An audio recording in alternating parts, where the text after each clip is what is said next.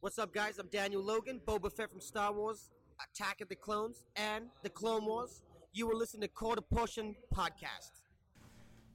So who talks first? You talk first? I talk first? Hello and welcome back to the Quarter Portion Podcast, the only Star Wars podcast that finds your lack of faith disturbing.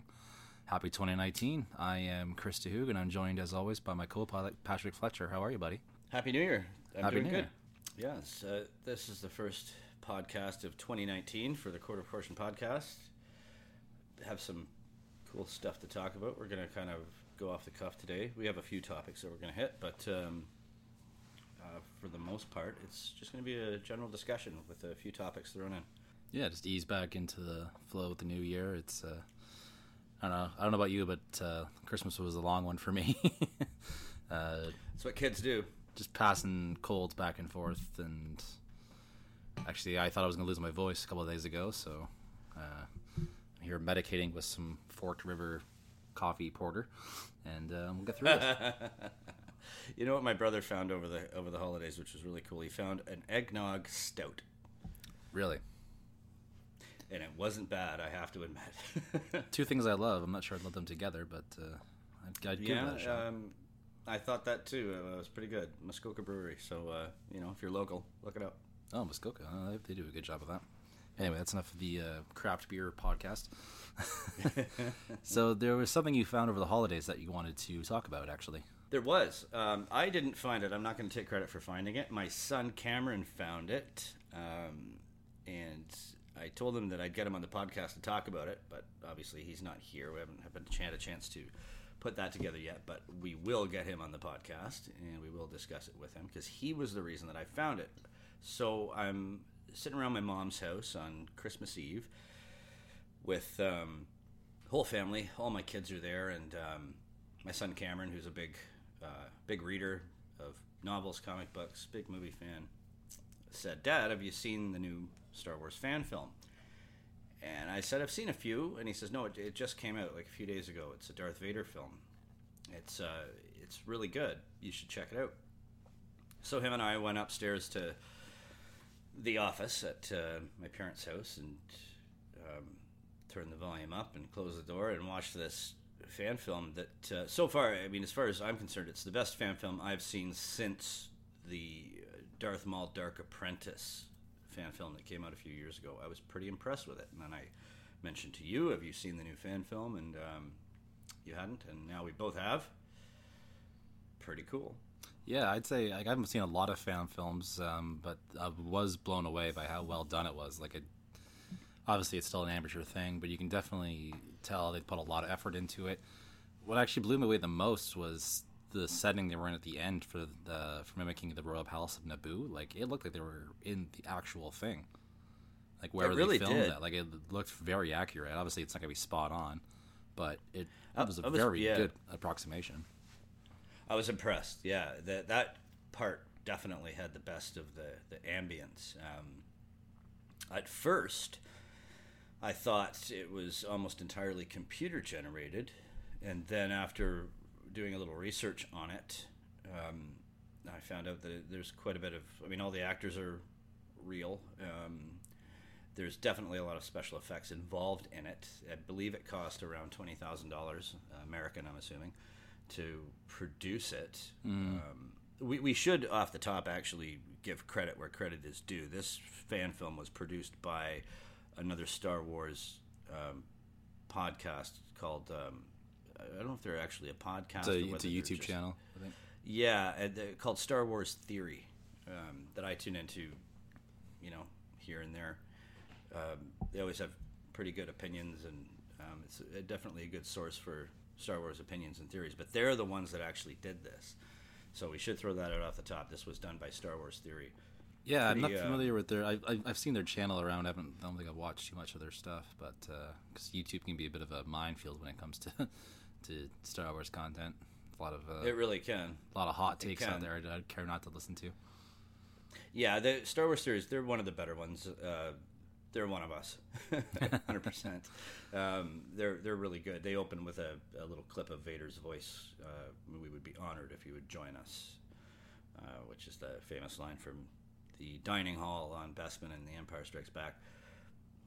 But yeah, really impressive. A really cool take on Vader. Obviously, this fan film, for anyone who hasn't seen it, there's going to be some spoilers here. So if you haven't seen it, pause. take if you're going to take an hour out of your day to listen to us, take an extra 15 minutes and pause this podcast and go to just Google Star Wars Theory. Well, I'll put a link in the show notes. Yeah, just if you need to, just Google Star Wars Theory fan film. It's called, what is it called? Shards of the Past, I think, part 1. Shards of the Past, or something like that. Yeah, it's incredible. And if you haven't seen it, make sure that you pause and go and watch it before you listen any further, because there will be spoilers. Yeah, so it was very impressive how they pulled it off. Again, it's obviously an amateur fan-made thing, but as far as those things go, it's very impressive. It's almost movie accurate at times.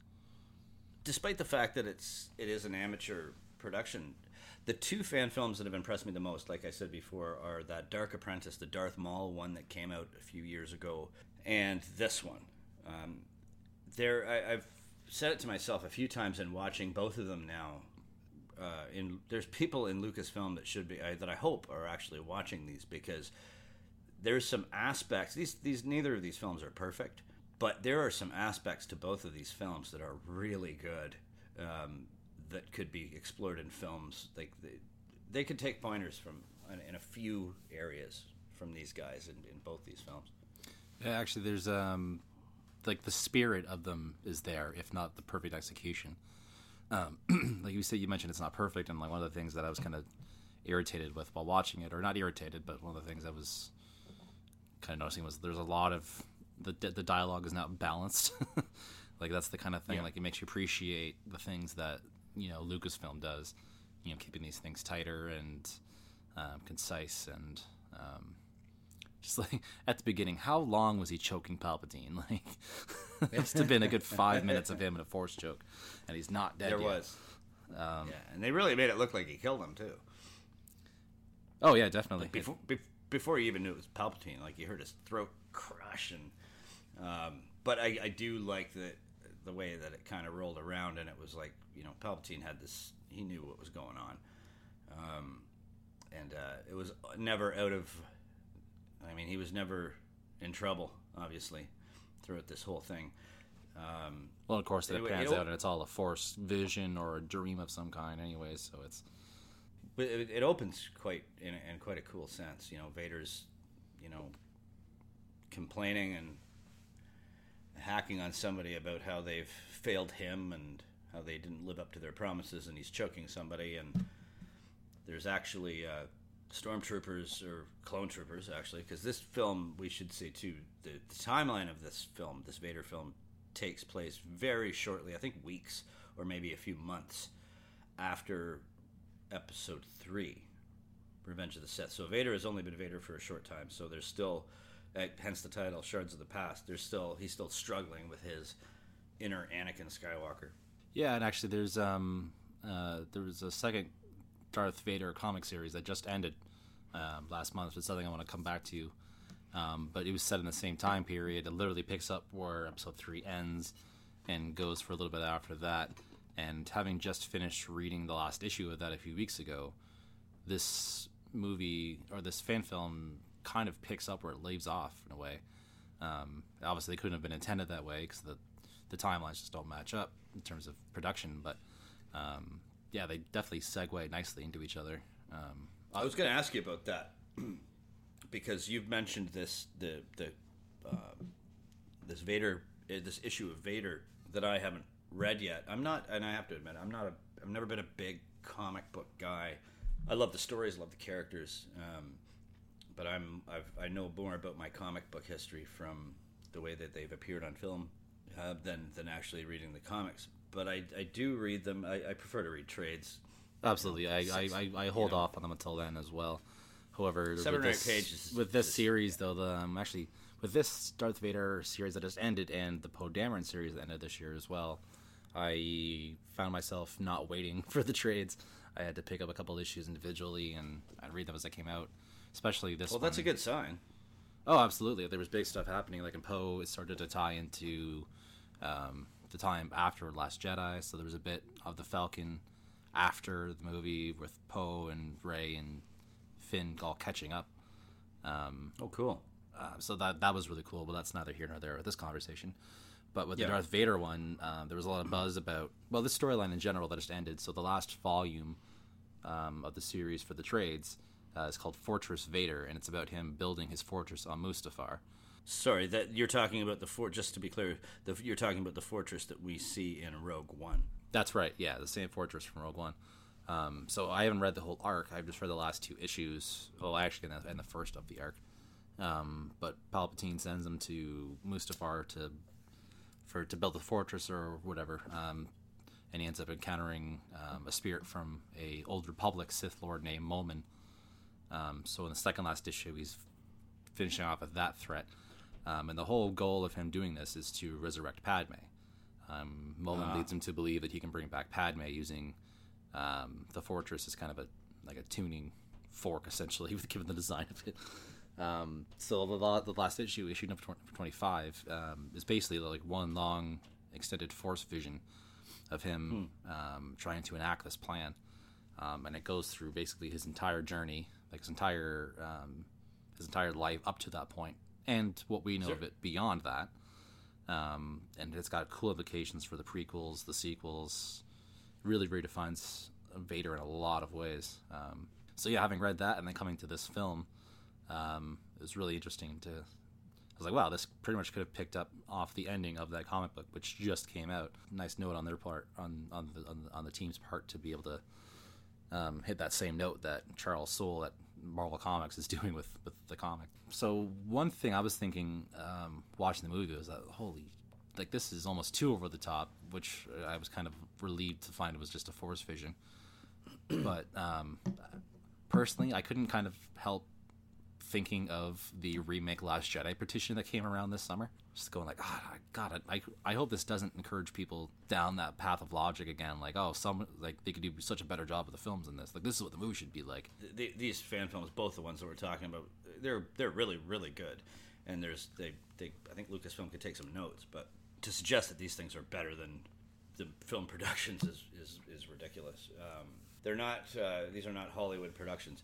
But they're done well, and they're done with the real spirit of the story in mind. And the action itself is just so over the top. Like, it's not Star Wars in that regard. It's what some people I think might think Star Wars should be in that term. I think there's probably people out there that will think that, Chris. But at the same time, the people who are actually putting the money and the effort into doing these things are doing their own thing and doing things that complement the story, not try to pull it apart. So, as long as people with this kind of drive to put these things together, I think they're on our side. Yeah, because it's cool to see Vader stop 4 Gatling guns worth of laser fire and redirect it. Like, that was cool to see and all, but I don't want to see that in a movie proper, because that's just too overpowered. Like, how can you ever believe anything that happens in the original trilogy after watching that, right? Like, if that was a legit thing in a movie. I don't know, because in the way that I kind of suspend my disbelief on that is that Anakin was incredibly powerful, and I think he could have been a more powerful Jedi than he became as a Sith. I think he had the potential to become that, and I think that the Emperor, in his manipulations of him, prevented him from becoming that powerful. Because, Kylo Ren stops one blaster bolt, holds it there out of thought, and then lets it go. If Anakin was the chosen one, I don't think that that's out of the realm of possibility, that in his utmost confusion and anger couldn't have done that. He absorbs all the blaster bolts in Empire that Han throws at him and throws them. It doesn't throw them back, but he absorbs them. Kylo stopped the bolt in The Force Awakens and then let it go. It didn't. I thought that was a really cool scene. I'd love to see something like that. It was. I do agree with you that it seems a bit overpowered to what we've seen. It was more Star Killer kind of stuff. Yeah, definitely. That's a good comparison, actually, to Star Killer, who can bring down a Star Destroyer out of the sky with his bare hands. Yeah, like Thanos. But I thought it was a neat concept. The spirit is great for sure, and the Lucasfilm should definitely be paying attention because these guys should be working on legitimate things as well if they can put this together on their own. Definitely. One thing that impressed me a lot about this was the voice of Vader was spot on. I think they pulled a few pieces of dialogue from the films. Yeah, there were a few that were definitely recycled, but overall, that was a very good synthesizer. Wow, was that a good Vader? Even the Emperor, to a certain extent, was really, really good. The Emperor would have been better if he had kept if it wasn't so long-winded. If he talked too much, you could start to hear the cracks in it. Still a very good impression, yes, but absolutely. The Padme and young Anakin were really weak, but I can get past that. Yeah, they don't need to be. It just looked so bad. Vader and Palpatine are so specific and like dramatized that you can reproduce that. Whereas trying to copy Jake Lloyd's voice or Natalie Portman's voice is just, you can't necessarily clone that. So yeah, and in retrospect, I'm glad they didn't. I mean, it was a small part of the film, and I'm not hacking on this film. Like if anybody from Star Wars Theory is listening, it's just honest critique. And I'm sure you guys probably look at it the same way. Great film, absolutely. I thought it was really fantastic for a fan group to a YouTube channel to put this together. It was overly impressed with it. The voices for Vader, or the voice for Vader was perfect. The action sequences were incredible. The whole feel of it really felt like it just happened. And even like the prothesis or whatever they used on the Palpatine actor for the face was really good as well. It was very good, very good. And when Vader was hanging limbless toward the end, where he wakes up from the dream, and the Imperial officer tells him that the Emperor is trying to make contact with him, it was really kind of disturbing the way he was hanging there limbless, kind of like in Rogue One, with the burned skin and whatnot. I was really impressed. Yeah, and again, it ends on that, or it takes him back to Naboo at the end, and wow, like I couldn't believe the setting they found for that, wherever it was. It was spot on. I'm kind of curious who the Jedi is supposed to fight in the next one's going to be, however long it takes them to do that. Well, it was obviously Mace Windu down in that pit. Because I thought there was a blue lightsaber. Could be wrong. It was purple. Was it? Oh, damn. They make mention of it in the film. It said a certain Jedi with a. He doesn't say purple. He says violet or indigo or. Boy, talk about a hard impression to pull off. You're gonna have a Sam Jackson look. Yeah, that's what I'm worried about. I don't think that's gonna be easy to do. But he specifically mentions he says an amethyst blade is what he says. Oh, is it? Okay. Yeah, and that's amethyst is purple. There's no other color of amethyst. And when he's down in the pit and you see the lightsaber ignite, there's this purple hue. Because when the Emperor mentions it to them, there's a Jedi on Naboo with an amethyst blade. Vader knows exactly who it is because he responds something to the effect of, how can that's impossible. How can he be alive? Because they were both there when he was killed, right? In fact, that was the turning point. That's when Anakin became Vader, was when he cut off Mace Windu's hand and took the side of the dark over the Jedi. Just going to get off the rails here. That was one of the best scenes when I was rewatching the prequels a few years ago before Force Awakens. That just blew me away because I finally connected that, oh yeah, this is the exact parallel to the end of Return of the Jedi. And making that connection with that one scene alone just kind of pulled the entire prequels into line for me with the others and restored a lot of my confidence in them. Yeah, the fall, the losing the limb, everything.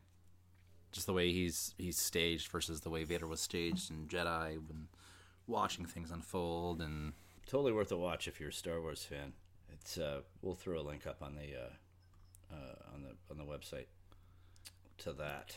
Yeah, I got to say, there's a lot of stuff coming out between this film and that comic, and even Thrawn Alliances, like we were talking about last time. There's been a lot of material that kind of has been redefining Vader for me and making me appreciate him more.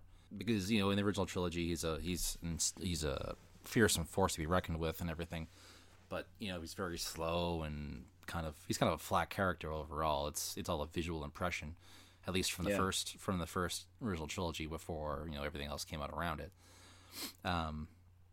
Now even like in Thrawn Alliance is seeing Vader's inner monologue, referring to himself or referring to Anakin as a separate entity altogether as the Jedi, and then seeing this Fortress Vader storyline finish out, and I have a lot more appreciation for the character now than I used to, I think. Well, yeah, that's the beauty of the new revisionist history. Yeah, there's so much depth. There's so much around who Vader is than it was ever explored in the original trilogy. It's all we knew is that he was a fallen Jedi, and now he's this Dark Lord.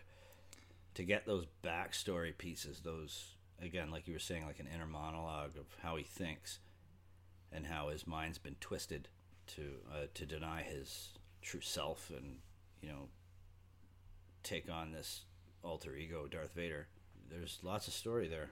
Yeah, like I would almost say that in the original trilogy, or at first prequels, we kind of feared and respected Vader because we had to, right? Like it wasn't so much earned as it was established through his costume and some minor acts of villainy, because you couldn't have a guy in that old original suit do too much. It was a little restrictive in that way. Then George Lucas tried to add some validity to the character through the prequels, to mixed effect depending on your perspective. Humanized him for sure, but then now I think in everything we've seen him in the new canon and through modern takes on him like this fan film, I'm really starting to think he's really earned it, rightfully so. Like they really put the work in to make him as fearsome as he seems on film in the first movies. Yeah, they've really done a good job in the last, especially in Rogue One. We really got to see Vader, Hulk out. Oh yeah, like that's the Vader I want to see. Like that's the kind of Vader freak out that makes perfect sense, right? Like it's not. Oh yeah. You can't flip around and do crazy stuff, but you throw him in a hallway full of just average soldiers, and there's your effect. Yeah, I mean, he's become so powerful. Like he doesn't need to jump around and do crazy flips, so he just has to walk towards you. Well, that's kind of one of my biggest complaints about the prequels was the way Yoda was portrayed in the prequels. I really didn't like the fact that Yoda even had a lightsaber. They made reference to it in the old West End games that the reason that some of really, really ancient Jedi like Yoda that don't have lightsabers is because they've become so powerful in the Force they don't need them. It's a tool that's no longer necessary for their survival because they've become so powerful, and that's like when it comes to Vader, he being so limited in his movements because of this suit. The Force has allowed him to not need it in a lot of cases, like in the film where the fan film with all the Gatling gun bolts coming at him. It comes to a point where he's like, I don't even need to deflect these things anymore. It's almost like Neo in the Matrix. It's just like, nope. You can't do that. I'm going to throw them all back at you. I know Kung Fu. Yeah. Want to kind of talk about the comics a little bit. Like I know you haven't read this latest series, or even so. This is the second series they've done in canon called Darth Vader. Why they chose to name two different series the exact same basic name is kind of beyond me. It's a bit of a disservice to both storylines. But like I said, picks up after Revenge of the Sith, literally with the no scene, showing him actually turning on Palpatine in that moment, and like right from that first moment, something cool is about to happen. That they took that scene, which most people find is kind of corny, the kind of Frankenstein moment, and he turns it around immediately and has him using the Force and like attacking Palpatine and getting shut down, of course. He throws him against the wall and gets shocked for his impudence and almost gets destroyed again right away after being pulled back from the brink of death. But yeah, from that moment on, the whole series so far has been fantastic. I've read the first 2 volumes so far. The first one deals with him hunting down a Jedi and building his lightsaber and everything. The second actually has him fighting Jocasta Nu, the Jedi librarian, which might sound a bit boring on paper because, she's just the librarian. But it was actually a really cool storyline, not even so much in the sense that she turns out to be a secret badass, but there's also bigger implications already at that point for setting up the rebellion and for passing on knowledge of the Force. And actually, it kind of redefines the Chosen One storyline as well. There's a scene where she's saying basically that the Force chooses a vessel constantly. Like each generation has a Chosen One, essentially. Mm-hmm. So, I like that idea. Anakin may be the Chosen One, but Luke might also be the Chosen One. Rey might be the new Chosen One. As Snoke mentions, darkness rises and light to meet it. Yeah. That's pretty cool. That's very similar to there's a show that I used to really like that was canceled prematurely called Carnival, which dealt with the battles, kind of the ethereal battle between good and evil since the beginning of time, and it kind of suggested what you're talking about there. Whereas to every generation, there's born a child of light and a child of darkness, and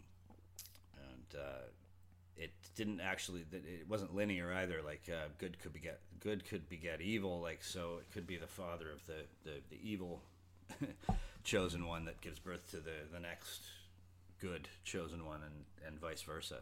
Kind of reminds me of it the way you're describing there. It sounds interesting, man. I will read it.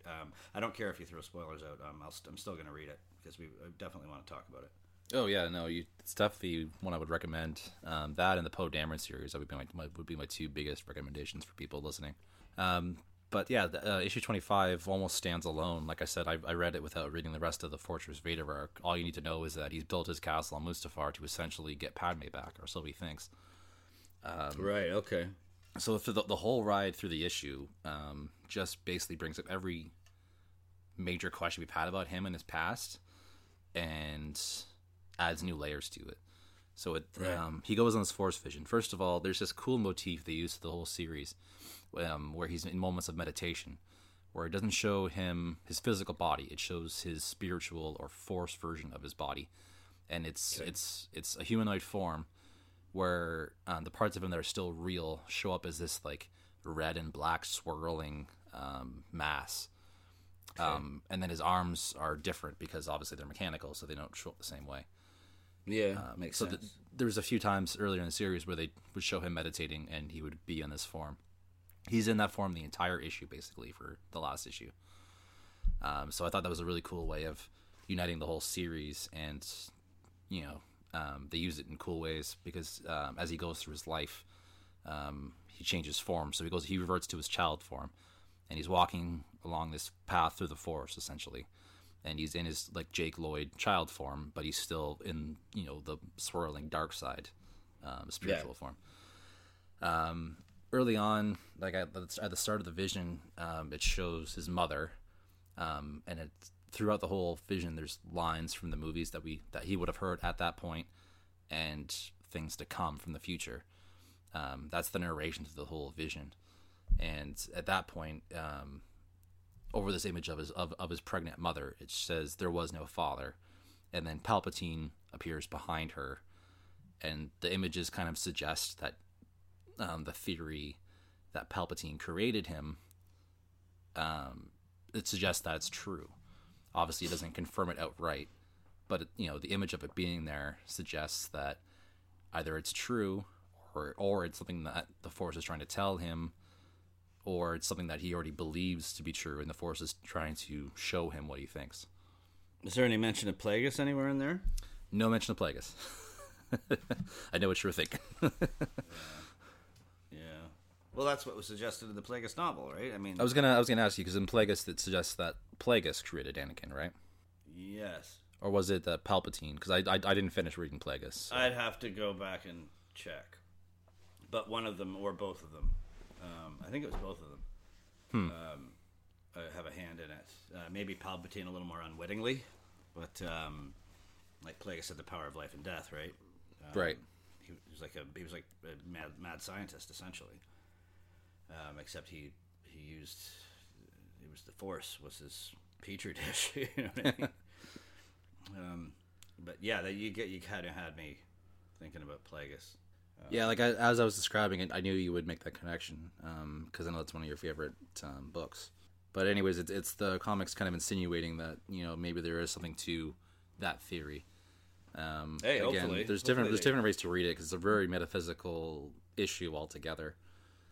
But that's the first kind of thing that it picks up on and throws or makes you think about. Shortly after that, he's walking around as a kid, as Jake Lloyd form essentially, and there's a great panel where he sees his own shadow, and it's Darth Vader, like the poster back in '99. Yeah, I was just gonna say that. Yeah. Yeah, moments from his past. I'm just kind of flipping through it here. You see him grow up as you see his spiritual form grow up. It hits the point where he's lost his arm, and then his first arm is replaced in his spirit form. It's kind of a cool visual.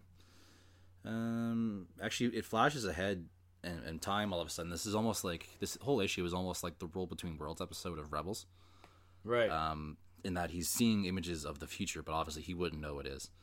He actually sees his duel with Ahsoka from season 2 of Rebels.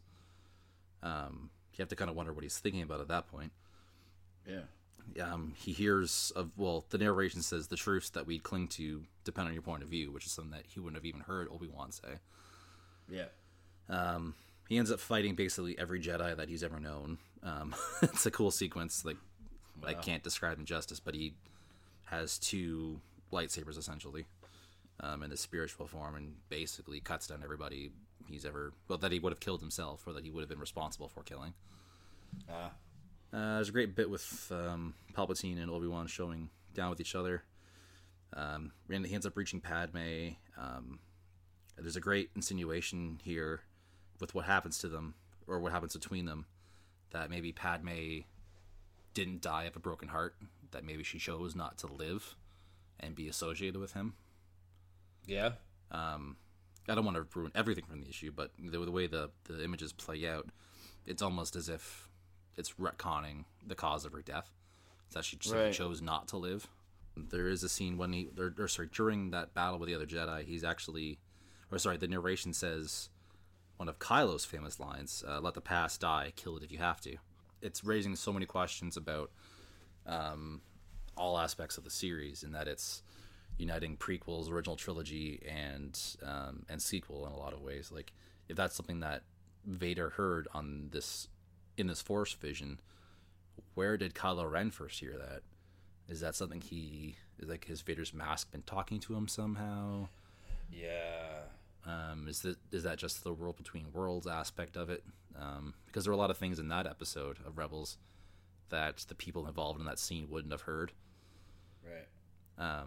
So yeah, very metaphysical, very trippy issue that I was just so excited after reading it. Like, I wanted to just go back and read every single thing that's ever involved Darth Vader and just see how it's all recontextualized. Yeah, well, you got me sold, man. I'm gonna dig into that very shortly. Yeah, the trade actually, I think, is out in January for this last arc. Maybe I'll take it on vacation with me. And that'll be, I think, the 4th volume, so it's a 4-volume series in the end. The other series is really good too. It's a bit longer, but it introduced Dr. Aphra. It takes place after New Hope, and there's some cool stuff there. There's 2 droids I don't really like in it that are like evil versions of R2 and 3PO. I found that a little hack-eyed, but Bizarro Star Wars. Essentially, yeah. Aphra has these 2 droids who serve her, who are like, you remember HK-47 from Knights of the Republic? It's like him with no tact. It's corny in a lot of ways. To be continued. Yeah, definitely recommend. I don't even know what to call it, because they're both called Darth Vader, but the Darth Vader run by Charles Soule, I definitely recommend it. And speaking of comics, I think now might be a good time for a word from our sponsor and a tune from the Cantina Band. The Quarter Portion podcast is sponsored by Heroes Comics, Southwestern Ontario's largest comic book and collectibles store. Located in the heart of downtown London at 186 Dundas Street, Heroes specializes in new and vintage comics, along with action figures, statues, and collectibles of all types. Whether you're looking for Star Wars comics and toys, or the latest graphic novels, manga, and trade paperbacks, Heroes has something for fans of all stripes.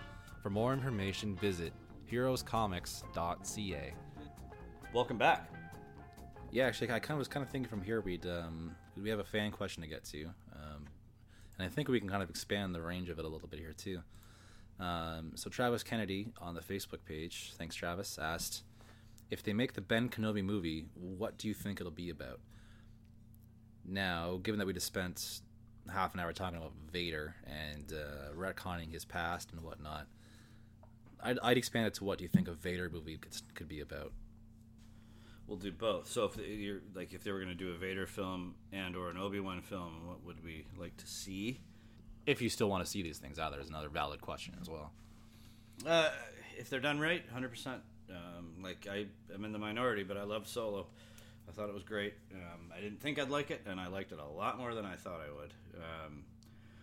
So let's start with Obi-Wan. Do I want to see an Obi-Wan movie? 100%. I'm not big on overdoing, because if you've listened to this podcast, you know my history and my opinions. I'm not one for making this universe smaller. I want it to get bigger. I want new original stories. However, having said that, Obi-Wan Kenobi is one that I could really use, because there's a lot you could dig into between the end of Revenge of the Sith and the beginning of A New Hope. We've already seen a little bit of it in Rebels. I want to see an Obi-Wan movie, 100%. What would I want it to center around? I don't know, man. I really have to think about that one. Like, what would I want the story to focus on? I wouldn't want to see him sitting on Tatooine meditating the whole film, obviously. Mm-hmm. And there's nothing to suggest that he went to Tatooine and had to stay there. He just went there to live and hide. There's no reason why he couldn't have gone elsewhere.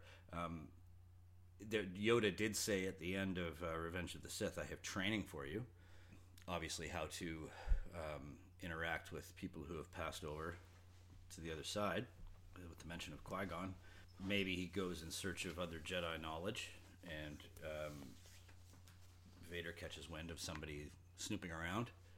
I certainly think that there has to be another confrontation between Obi-Wan and Vader. Yeah, like I'm still down for Obi-Wan movie or TV show, because I think the way television is done these days, it would suit Obi-Wan's story pretty well to have a 10-episode series that really explores what he's doing. Because when I think Obi-Wan movie, I'm not picturing some big action-packed thing like the prequels. I'm picturing something that's quieter and slower and more introspective, because he can't be running around being the Jedi superhero that he once was, right? Like, he needs to keep something of a low profile. Jedi aren't commonplace anymore, and if he's running around flashing his sword at every opportunity, he's going to get himself killed well before he needs to be passing the torch to Luke in A New Hope. So there's a lot of complications, I think, storytelling wise, and I think a lot of people who are clamoring for the movie might not necessarily be thrilled with what it turns out to be, because it needs to be somewhat limited. And I think Lucasfilm's going to be scared to death of doing that now. Absolutely, yeah. My biggest holdup when I was thinking about it in the first place was, well, how do you make a great movie about him just hanging out on a Tatooine? You can't. I've since come to realize that he doesn't need to stay there necessarily. He can go off planet. You're right. You could, but the casual fan isn't going to gravitate to that. Yeah, like you could totally do a cool story of him hanging out on Tatooine, and it would be a cool movie, but it might not be as titillating as some people might want. The other issue is too, like, who the hell do you put him up against in that context, right? Like, what's the villain? What's the antagonist in that film, right? Like, because if it comes down to it, and he can eliminate a foe with a lightsaber covertly on Tatooine, and no one's going to know a damn thing about it. You could have the film end the same way that it ended with him and Maul in Rebels, so all the people who didn't see Rebels would get that moment. Yeah, like a desert showdown, Ronin style. There's a lot of complications in storytelling with that, like, what's your atmosphere, what's your antagonist, and all that. I do dig the notion of him meeting Vader, but again, it's a bit of a minefield in that you need to tread carefully and not retcon things too hard. I don't want to go too much into what Harloff has said. We toot his horn a lot on the show, but he was the first one to kind of mention something that opened my mind to that bit of dialogue and what it actually meant. You know, when we last met, I was but the student or the apprentice and whatever, that whole bit from New Hope. I always kind of took that as wrapped up neatly in the prequels, but you know, maybe you can do a movie where they meet again, and have it not totally tread on the two movies surrounding it. Yeah, and explore that a little bit. It's gonna be tricky. I wouldn't want to waste an actor of the caliber of Ewan McGregor who wants to do this. So badly. I don't know how I think he wants it so badly. Oh my god, this Solo is just, this whole kerfuffle with Solo has just done so much to slow down what was going at a really good pace. It's so frustrating that, in my opinion, a really good standalone Star Wars film has caused this entire franchise to grind to a halt. I mean, I do think it's good that they kind of, you know, tightened up their reins on all the other ones. I don't need a Boba Fett movie. I don't need a Yoda movie. I wouldn't be above seeing those characters in other stories, but I don't think we need stories completely surrounding them.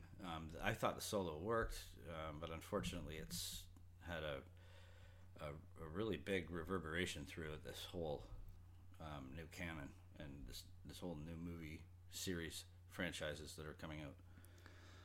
Yeah, like it was a good lesson. Like we touched on this last time too, but it's good that now they know you can't just slap the name on a movie, and it's not gonna just do well regardless of whatever else comes out around it, right? Like it's not untouchable. And a lot of people think, you know, just throw Ewan McGregor into an Obi-Wan movie and it'll be amazing. But there's, like we just discussed, there's a lot of troubles there. Oh yeah, it's got to be well written and well produced and well performed. It's got to be compelling in its own right. It's got to be a story worth telling in its own right. Yeah. Like people say, oh, I didn't need Han's backstory. Well, you don't necessarily need a movie of Ewan McGregor, Obi-Wan hanging out on Tatooine.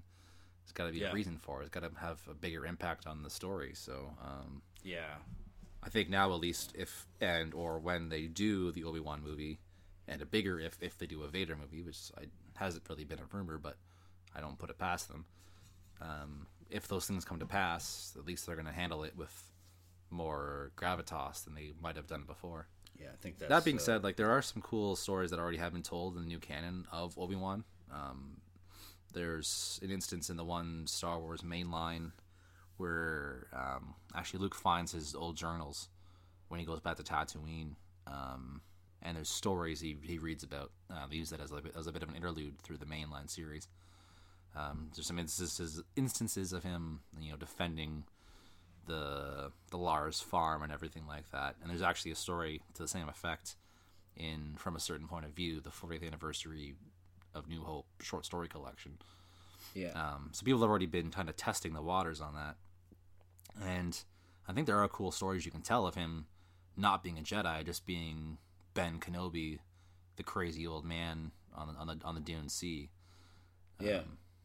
But again, that might not be what everybody wants, right? Like everybody might want him running around, hello there, and giving us more prequel memes. But that's not where I see this movie going potentially. Yeah, I think they're certainly gonna have to wait on it a little while.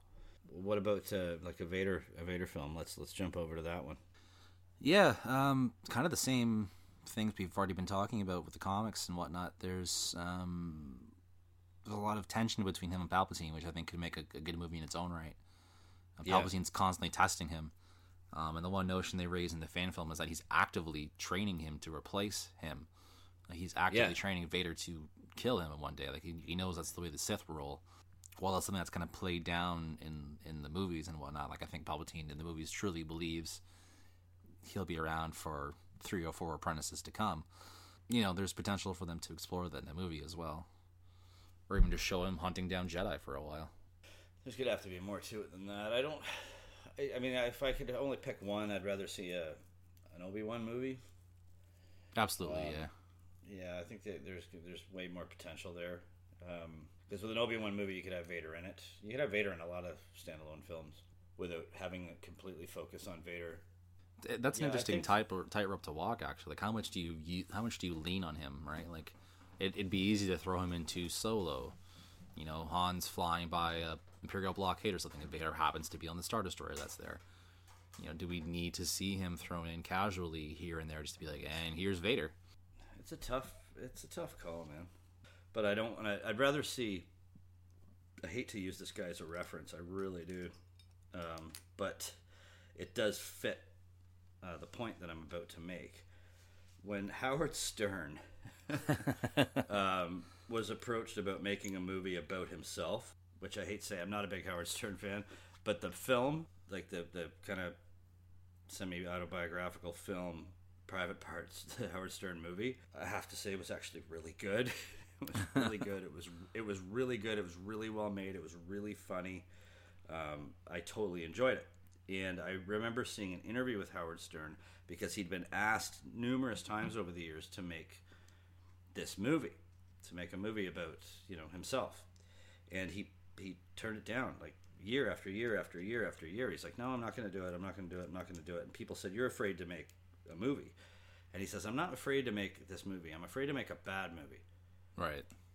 And I respect that line, you know, because when he finally got the right, I don't know, producer, directors, whatever he got, it turned out great. You know what I mean?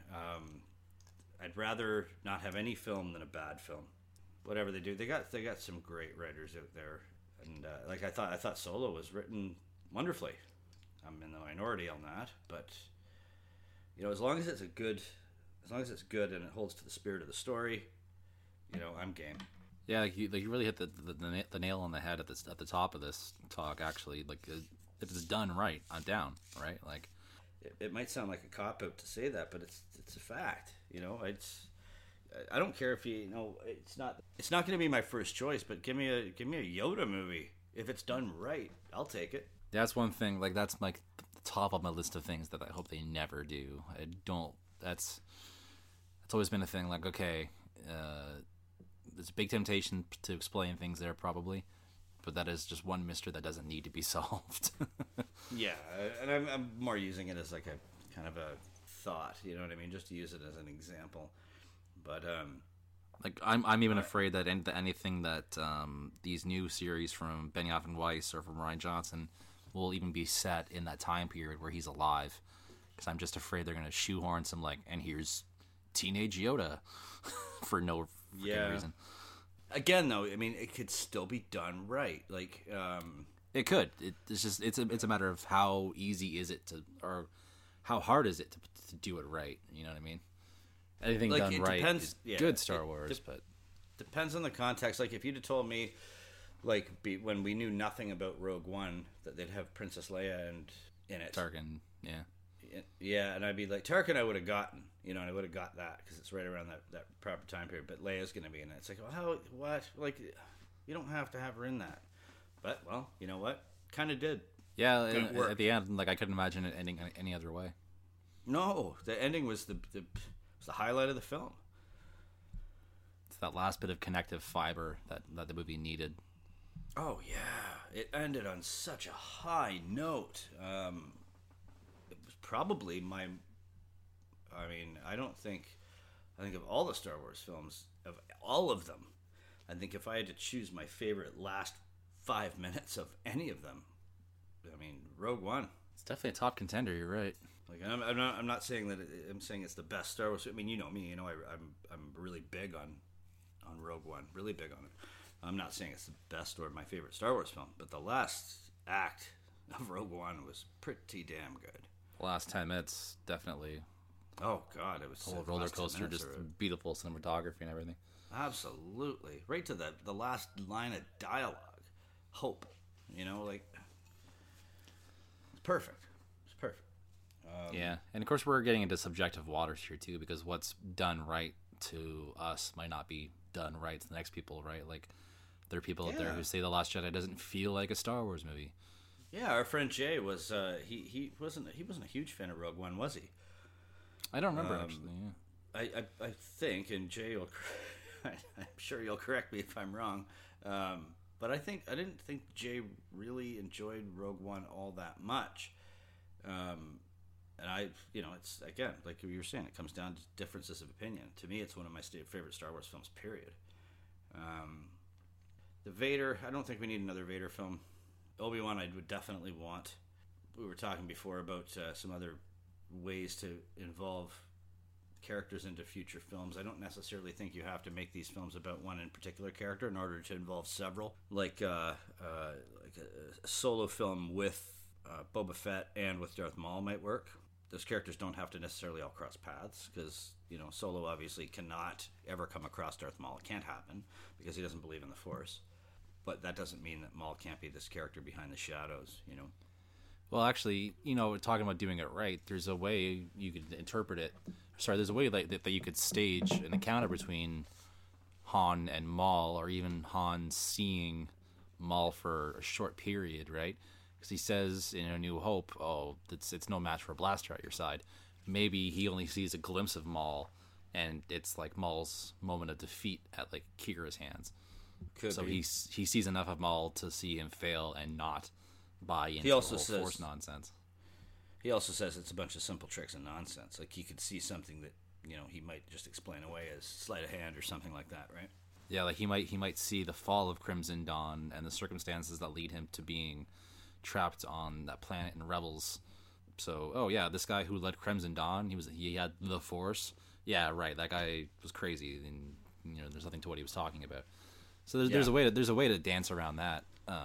Again, different set of mind, or it's a different minefield altogether. But yeah, like my ideal Solo sequel hardly involves Han. Actually, like he'd be a player in a much bigger ensemble of the bounty hunters and Boba Fett and Jabba even. Like my dream Solo sequel would involve Jabba's cartel or the Hutts altogether opposing Crimson Dawn, and giving some closure to the Kira storyline. So they left it wide open on purpose. Oh, absolutely. They clearly wanted to do more, and they still could. I hope they don't leave that. Right time, right place, right? Well, it's time to sign off for today. If you enjoyed this episode, please like it and tell a friend. We are available on Spotify, Apple Podcasts, Google Play, Stitcher, and wherever else podcasts are free. Don't forget to subscribe on your service of choice so you never miss a new discussion. Got a question or comment on today's episode or anything else in the Star Wars universe? Drop us a line on Twitter at Kyber Club or on Facebook and Instagram at Quarter Portion Podcast. Your opinions and questions are worth 60 portions to us. Ask a question and we'll gladly answer it on the show. Check out www.kyberclub.com for all our contact information as well as our blog. You can find me on Twitter at Django Fletch and on YouTube at Wilderness. And I'm on Twitter at Hugathy. Until the next time, may you be one with the Force. And may the Force be with you. The Quarter Portion Podcast is a production of KyberClub.com.